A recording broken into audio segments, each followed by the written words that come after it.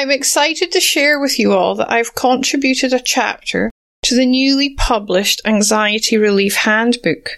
The handbook provides a unique window into 11 highly effective complementary therapies for you to sample on your quest to ease anxiety. The ebook is available on my website, happynurse.com.au/anxiety relief handbook.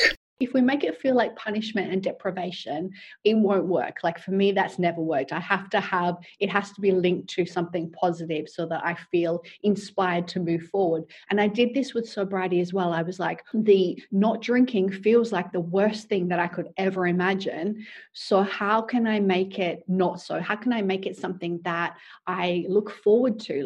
So I started to look at what I would do with my time instead and how I wanted to feel and all the benefits, and started linking it to that so my actions would build upon this.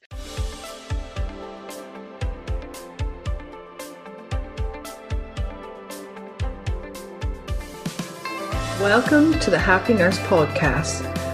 Nurses are the backbone of healthcare, always there to care for strangers as if they were one of their own, often forsaking special moments with their own family in order to ensure another's loved one is being cared for. As nurses, self-care is essential. I am Elena Mullery, nurse educator and self-care mentor for nurses. I'm an RN with 20 years of clinical experience. I have first-hand experience of stress and burnout. It was this experience which led me to develop a passion for personal development and pursue the study of mindfulness, meditation, hypnotherapy, and neuro-linguistic programming. Each episode, I will be promoting self-care strategies to those who always care for others. I have broken self-care down into 5 aspects: mental, emotional, physical, spiritual, and indulgence, to make it easy to ensure all your self-care needs are being met. Each episode, I will interview nurses and self-care gurus from around the world to help you with each aspect of your self-care. Welcome to the Happy Nurse podcast with Elena Mullery. Hi everyone, welcome to another episode of the Happy Nurse podcast. I'm Elena, as you all know, and today I am joined by Rebecca Weller. Good morning, Rebecca. Nice to have you on the show. Thank you so much for having me. It's awesome to have you on the show. I was just saying before we started recording, I've been following you for years, so I'm quite excited to actually speak to you face to face. I love it. I'll just introduce you so the listeners even know all about you. So Rebecca Weller is a health and life coach, author and speaker.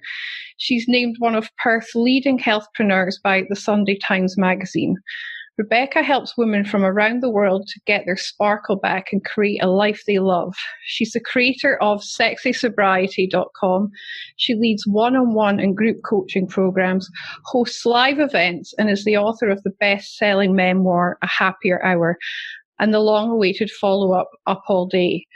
Rebecca writes about love, life, and the strength and potential of the human spirit. Her work has been featured by the Telstra Business Awards, the Australian Fast Company, Sydney Morning Herald, the Huffington Post, Mind Body Green, Better Homes and Gardens USA, SBS Food, Good Health Magazine, Marie Claire Australia, and Elle Quebec. Wow! That's cool. That's quite a mouthful, isn't it? That's awesome. That's so cool. I love it. So as you know, I'm all about promoting self-care to nurses, and I just love how you go about promoting self-care relationships we have with alcohol. So as I said, I've been following you for years. I'm one of your Facebook fans. And I remember reading even A Happier Hour a few years ago and thinking, oh my God, she's talking to me. It was quite incredible. And I think as nurses, we do all have a tendency to maybe have a glass of wine or two when we feel stressed. I know most of my colleagues do as well. So yeah, it would be great to find out what you suggest and your hints and tips for self-care around this subject. So I will jump into the regular questions we go through. So as you know, I speak about self-care, and I always encourage people to have a non-negotiable in their self-care, what would be your non-negotiable? Oh my gosh, that's such a good question. I love this topic so much because, like you say, that reaching for the drink is such an easy sort of escape, right? It's that sort of easy out, and I used that for so long. So when I stopped, I had to learn self-care from the basics of like, oh my goodness, like I don't know how to care for myself. Like I haven't been. I thought I was caring for myself by having these drinks, but I wasn't at all. It wasn't long-term care, and so the non-negotiables, I started out just really slowly and I started introducing new things. One thing I remember, one of my friends, she said to me once, she was like, oh, it's like, and she was trying to describe something. And she was like, quick, what did you do first thing this morning? And I was like, I thought about work. And she was like, no, before that, what did you do? And I was like, I don't know. Like, I'm thinking, what is she getting at? I'm like, what? Scratch my butt? Like, what answer do you want here? And she's like, no, what's the very first thing you do when you wake up? And I was like, I'm at a loss. And she said, you look at your phone. And I was like, no, I don't look at my phone. And she was like, what? You are the only one. Because I had learned to do that. And that's one of my non-negotiables now is like no devices in the bedroom, because what I discovered when I stopped drinking is that I tend to be quite a sensitive soul, and I tend to take on other people's energies and other people's opinions quite deeply. And what I was doing was like opening up my phone and letting myself be subjected to all of these thoughts and the opinions and different viewpoints before I'd even started my day. And so, that's one that comes to mind as a non-negotiable of like, okay, no, I only turn on my phone between 8 and 8. And then if anyone needs to reach me outside of those times, they'll just have to wait until I turn the phone back on again. Oh gosh, that's awesome. I would love to be able to do that, but it's something I try to do, and I struggle to do it, but I would love to be able to do that. It takes practice, right? And it was scary at first. I was like, I'm so used to having it. Like we have them with us 24/7, forgetting that a few decades ago we didn't have this addiction to smartphones that we have now, and that we weren't endlessly reachable. And so to actually like put it away, you're creating that boundary, which I think is so important. Yeah, definitely. And as you say, you take on all that opinions and the information, and you end up like ruminating on it, and you'll end up dreaming sometimes about stuff that you've looked at on social media before you've fallen asleep. So, yeah. Right. Yeah. You do. And I would take all of those things with me throughout the day, and I would get to like 11 a.m. and I'd think, why am I still so upset? Or why am I still going around and around about, oh, but maybe that opinion's not right because maybe of this. I would consume all of this stuff before I even had a chance for me to do my own work. So now I have this rule about creating before I consume. I love that. I'm a big fan of having media breaks. I mean, I don't watch TV and I don't listen to the radio in the car, so I am kind of on that path. But yeah, leaving the phone out of the bedroom, it's my alarm clock. That's my excuse. that's the excuse I'm using right now. Yes. But yeah, maybe I'll buy an alarm clock and give it a shot. Go old school. Exactly. Give it a try. It is so liberating though. Years ago, my love and I went on a holiday, and we went to an island in Fiji, and it didn't have any Wi-Fi. And I noticed like for that first few, or actually first couple of days, every time I had an urge of like, oh, I'll see what so-and-so's doing, or, oh, I'll share this, like I would keep reaching for it. And then it was like, oh, you can't do anything. There's no internet. There's nothing. But after those first 2 days, which actually felt quite like terrifying, it felt so liberating. I was like, I don't have to keep up with anything. I don't have to post anything. I don't have to read anything. It was actually quite lovely. Yeah, I can imagine it would be. And I'm going on school camp this weekend with my son who's in year 6, and I know my phone will be put aside for the whole weekend, and I'm really looking forward to it. But then I had this anxiety earlier. I thought, what if anyone's trying to reach me? Maybe I should put a post on Facebook saying I'm on school camp. You can't get me to, it started going round and round in my head. And I thought, no, Lena, just turn your phone off and go and enjoy school camp with your son. It's so funny, right? And the thing is like we all are like this as well. Like I had once I started this boundary, and because I always think the universe will send you a test. As soon as you put a boundary in place, you'll get a test. And so my test was a friend, and she was like, she tried to call me at like 9 p.m. at night and I didn't answer. So when I turned on the phone the next morning, she left a message saying, "Why don't you ever answer your phone?" And I was just called her back and I was just like, "I do, hun, just not between 8 and 8. Like, you can always reach me between these times." So it's that thing as well of like we expect others to be endlessly contactable, and so that's what brings up some anxiety in us as well, especially if we identify as people pleasers, which I tended to in the past. Then I would be like, oh, but what if I inconvenience someone by putting this boundary in place? Yeah, that's so true. And I think as nurses, we are those kind of nurturing, kind of people-pleasing personalities. It's just the nature of who we are and why we go into the work that we do. And yeah, I can imagine it's that element as well of what if work calls me really early because someone phones in sick and they've got to change my shift. All that stuff goes on in the back of your mind, doesn't it? Mm-hmm. If you enjoy meditating or you would like to give meditation a try, why not head on over to happynurse.com.au/meditation to download my free guided meditation for stress and anxiety relief. It's 12 minutes of pure self-care.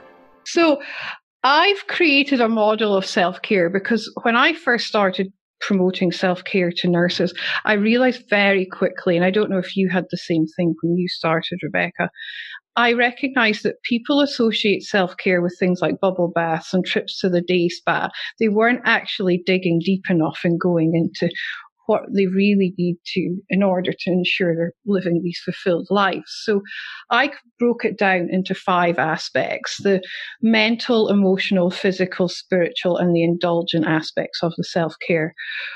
But what is your idea of indulgent self-care?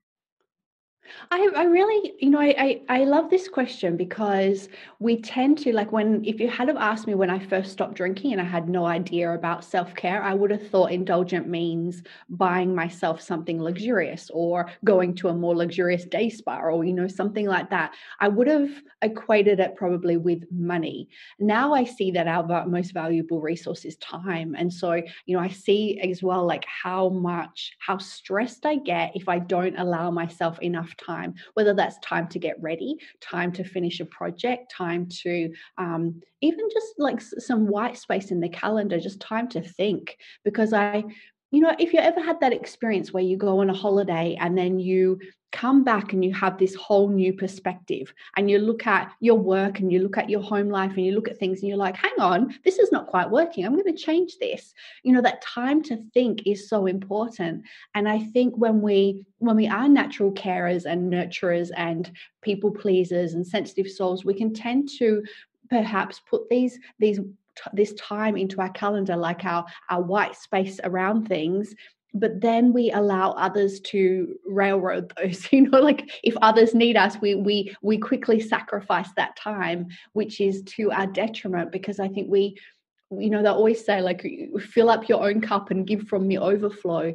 And we are more effective and more kind and compassionate and more helpful to everyone else when we first take care of ourselves. So to me now, that the most indulgent thing we can give ourselves is time. Oh, I'm so with you there. I mean, I spent most of Saturday afternoon just chilling out, listening to music, just being with my thoughts. And I did a lot of journaling, and because I just had such a hectic week last week, and I thought I just need to sit down and regroup and focus on me for half an hour, and just, get my thoughts clear. It's so important. But a lot of people, they struggle with that concept and they have to be constantly busy. And I'm always encouraging my listeners and my clients to come back to themselves and allow themselves to just sit in the quietness and do some meditating or some journaling. And just allow that time, because when we're constantly going, we're like that when we're at work as nurses. We don't stop. Often we'll miss breaks, and it's not good for our bodies at all just to constantly be on go. We end up in that fight or flight, and we then get sick because we get stressed. So allowing that white space. I love the way you say that, white space. That's very good. And just having some me time. It's so important. It really is. And you know, when you are caring for others, I think it's even more important. Like if you were just going to work and doing an analytical job, I think, you know, you still need that extra time. But when you are constantly like giving and caring for someone else, it's even more crucial because they rely on you. Like we tend to think, oh, but they need me now, but forgetting that we will be more effective and more helpful to them if we are, you know, fully looked after ourselves. If we make sure that our health, because like you say, that the adrenaline, that our adrenals can tap out when we constantly push ourselves and go. And this is something that I've had to learn the very hard way because I've always been very impatient. I've always been sort of like a type A personality as well, of like pushing myself. And also I grew up in a home and a school and an environment and probably a time that was all about, you know, oh, just get over it. It's all in your head. Move on, toughen up, you know, you'll be fine, this sort of thing. And so for me, like, especially when it comes to feeling stressed or feeling like I need a break or stopping and doing nothing, that has been such a learning curve where I've had to really sort of slow down and say, look underneath the hood, like go a little deeper, as you were saying before, and think about, why am I so afraid to slow down? Like, why am I so resistant to taking this little break and to resting? Yeah, and that leads in beautifully to my next question. I always say that as nurses, we should be endeavouring to be the best versions of ourselves, because when we're turning up as the best versions of ourselves, our patients are benefiting from the best care we can give. So who or what inspires you to be the best version of yourself? Such a big question, right? And you know, I really feel like my love, my husband, my friends, they really do inspire me, like in different ways. Like I can see the strengths that they have that I aspire to. So I really love that. Like I really think it's so important who we surround ourselves with. And you know, when I stopped drinking, I really struggled with this as well, because for so long I'd had these certain friends that I like to drink with. And when I stopped drinking, all of a sudden we didn't have that in common. So now I had to look at creating new friendship groups and how I would go about that and what I valued in friendship and what I really wanted, how I wanted to spend my time, my leisure time, my free time. And so really I started to think about how the types of people that you want to be around and the types of people that make me feel really good and that inspire me further. But also what really inspires me is seeing how far I've come, like looking back. And I always say that sobriety is like it's like personal development on steroids. Like it just happens so quickly, and that's part of what creates all of the growing pains that happen, and why in my book I cried so much, you know, like there was so much crying, because it was such a period of growth and evolution that was scary and really tough. But also it means that you grow so much. And when I look back and I see how I used to handle things, like creating healthy boundaries or communication skills or conflict resolution, like all these things that I had no idea were part of self-care, that were part of like taking care of myself and creating a life that I really wanted, then I get inspired as well, because I'm like, okay, well, if I have come this far already, like imagine what else I might be capable of.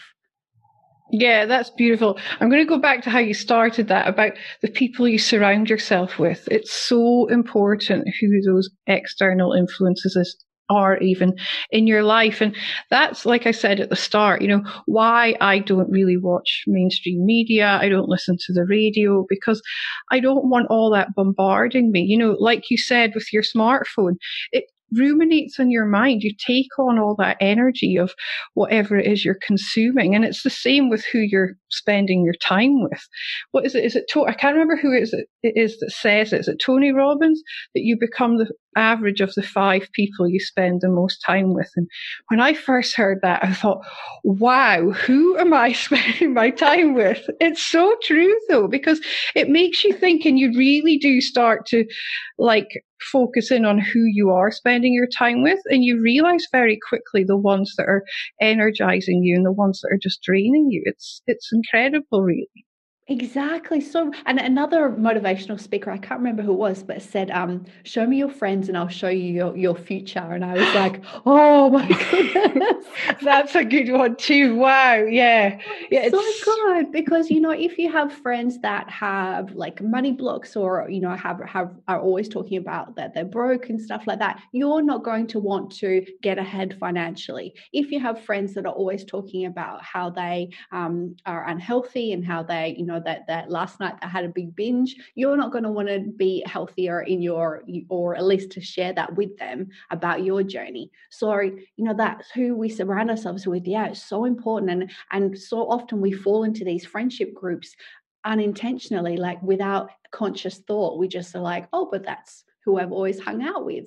And that was part of what was so hard about early sobriety, was like, okay, if I'm not spending all these hours in the bar or in the nightclub drinking, what am I going to do with my time? What do I enjoy doing? Like, what are the hobbies and interests and things that I want to explore? And then who are the people that want to do that as well, like those common interests? And it sounds so basic, but it had never occurred to me before that maybe you want to have common interests with your friends.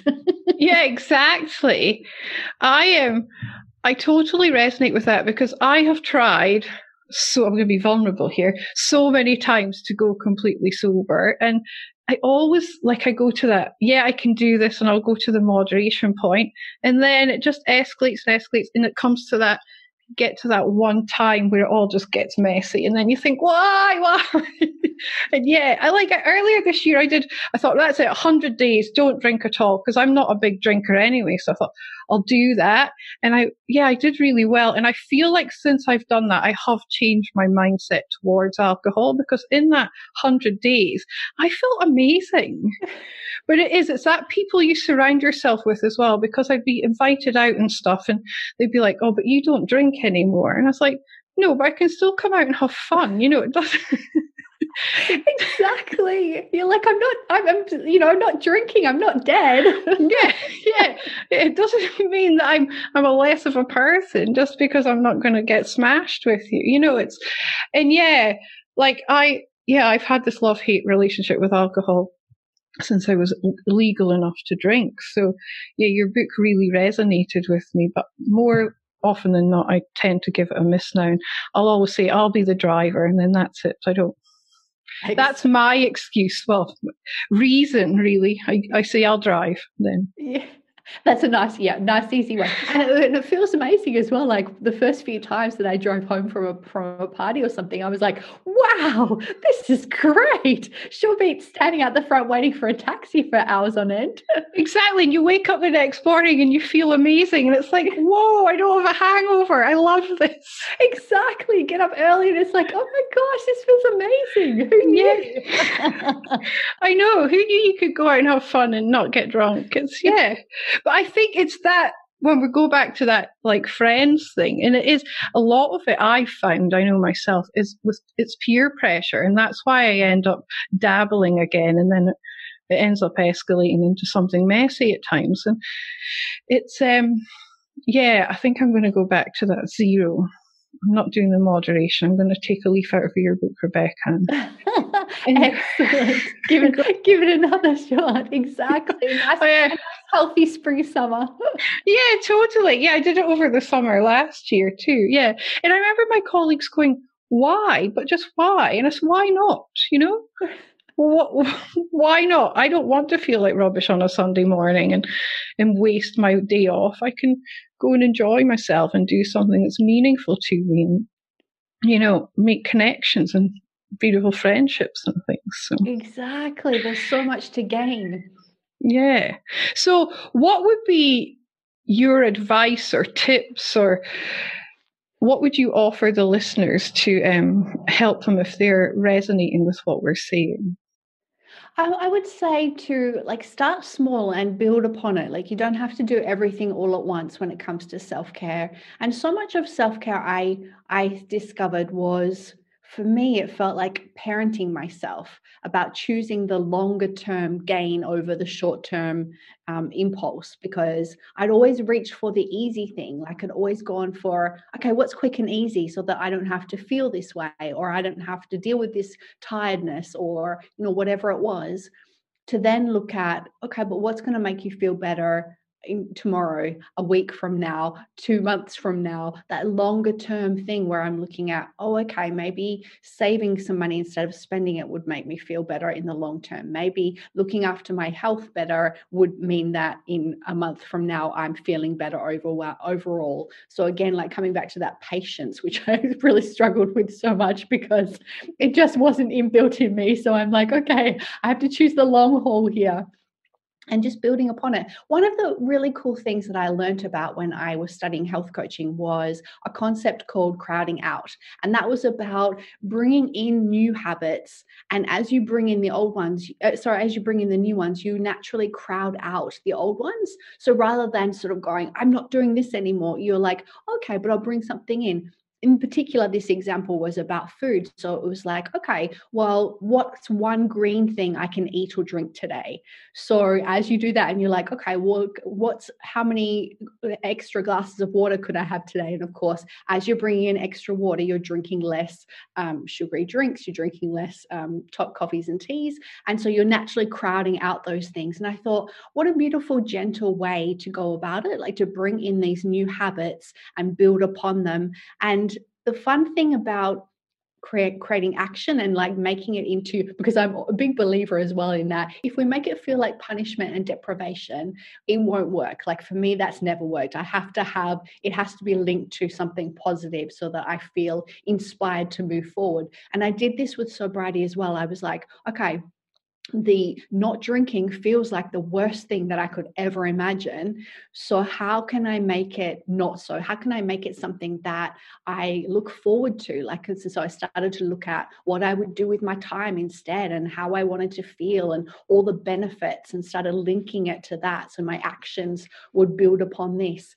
And the fun thing about that is that you can turn it into a game, a treasure map. And so you can start reading about all these self-care principles and then say, okay, what's one little thing that I could bring in and start to practice today?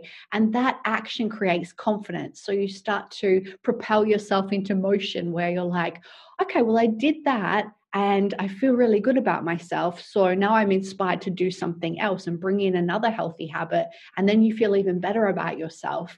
And I think so much of my sobriety journey was learning how to rebuild my self-worth and my self-respect, because I had damaged that relationship for so long, and in my self-trust as well.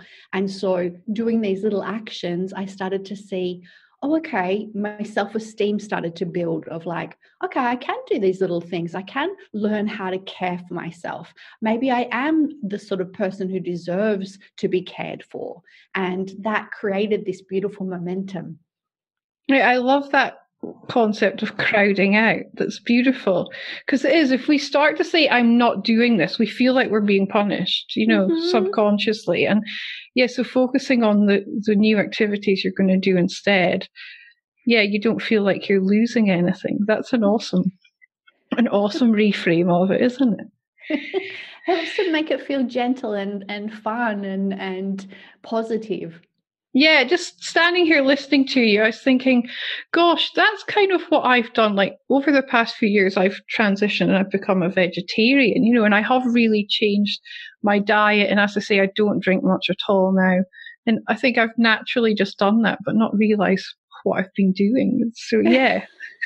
That light bulb's just gone off. Yes, right. And for some people, they're sort of like, right, that's it. On this day, I'm becoming vegetarian and that's it going forward. And for others, it's this slow process of like learning more and then bringing more in and seeing how that feels. And there was so much when I was studying the health coaching, we would experiment on ourselves. So it'll be a case of like, okay, eat this meal and then write down how it makes you feel an hour later, and then 5 hours later, and then the next morning. And so so you started to see this connection between like your actions and how you feel long term. And this was just mind blowing to me, because I was like, what? I'd always thought of food as only calories. Like either it's going to make me heavier or it's going to make me lighter. That's it. That's how I viewed it. I didn't think about the way that it reacts in the body, the way that it would make me feel long term. So, all of these little things that just add up to making us think about, okay, what about my long-term health and happiness? How can I take care of that? Yeah, that's beautiful. And it's like you said, I for a long time associated food with calories, and it was just input, output, fuel. But the more you pay attention to what you're actually putting in and how it makes you feel in your body. I mean, just yesterday I thought I feel really sluggish and I don't know why. And then I thought, I've been eating rubbish for a few days. So this morning I've got up and I've just before we started recording this, I've had a green juice. So it's like, right, Lena, get some goodness back in your Get those nutrients in there, girl. Yeah, love it. Fuel yourself up. You've got a big week. You need to be on your game. Stop eating rubbish. Have a green juice. And oh my gosh, this year has just been nuts, right? I mean, this year has been crazy and it's tested everyone. And I think we have, like, I believe as a planet, we have learned so much more as well about the self-care, and also about our little addictions, like the little things of like, okay, when I'm stressed, I reach for cookies. When I'm stressed, I reach for alcohol. When I'm stressed, all of these things. And we can start to see, okay, this is how I usually handle these emotions. How could I better care for myself?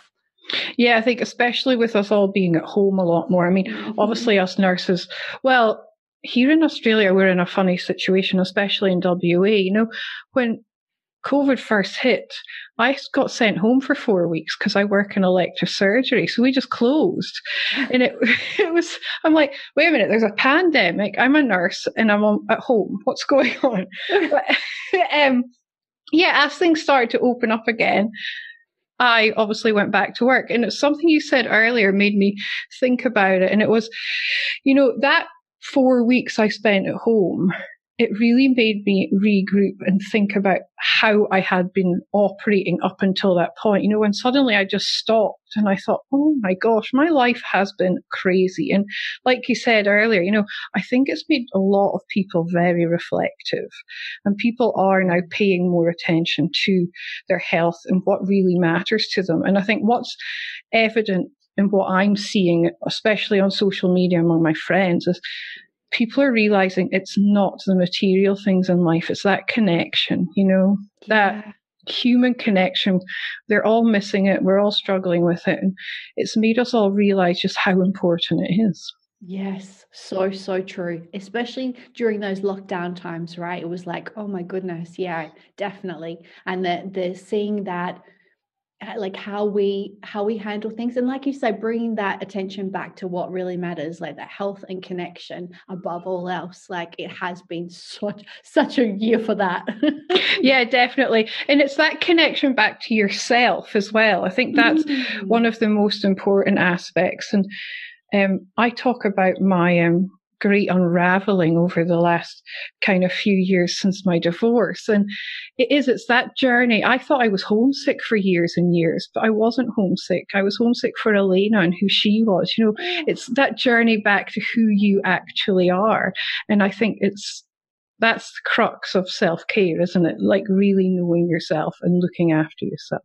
Oh my gosh, I just got goosebumps. I love that so much. Yes, definitely. And so much of, the whole of when I created the Sexy Sobriety program, the whole of that is about self-care. Like obviously it's a sobriety program, but what I discovered was that what's underneath that is that we don't know how to care for ourselves. We weren't taught, we didn't learn it, we have no idea. And we live in a society that is very sort of masculine energy, which is all about go, go, go, and productivity and achieve and look after others and this sort of thing above yourself. And so I love that this journey back to yourself is such a huge one and such a it's such a revelation, because you do start to discover, okay, actually, I thought I loved all these things, but when I stop and think about it, when I have that time to consider, actually, maybe I love these things instead. And we're constantly changing and allowing yourself, like actually caring for yourself,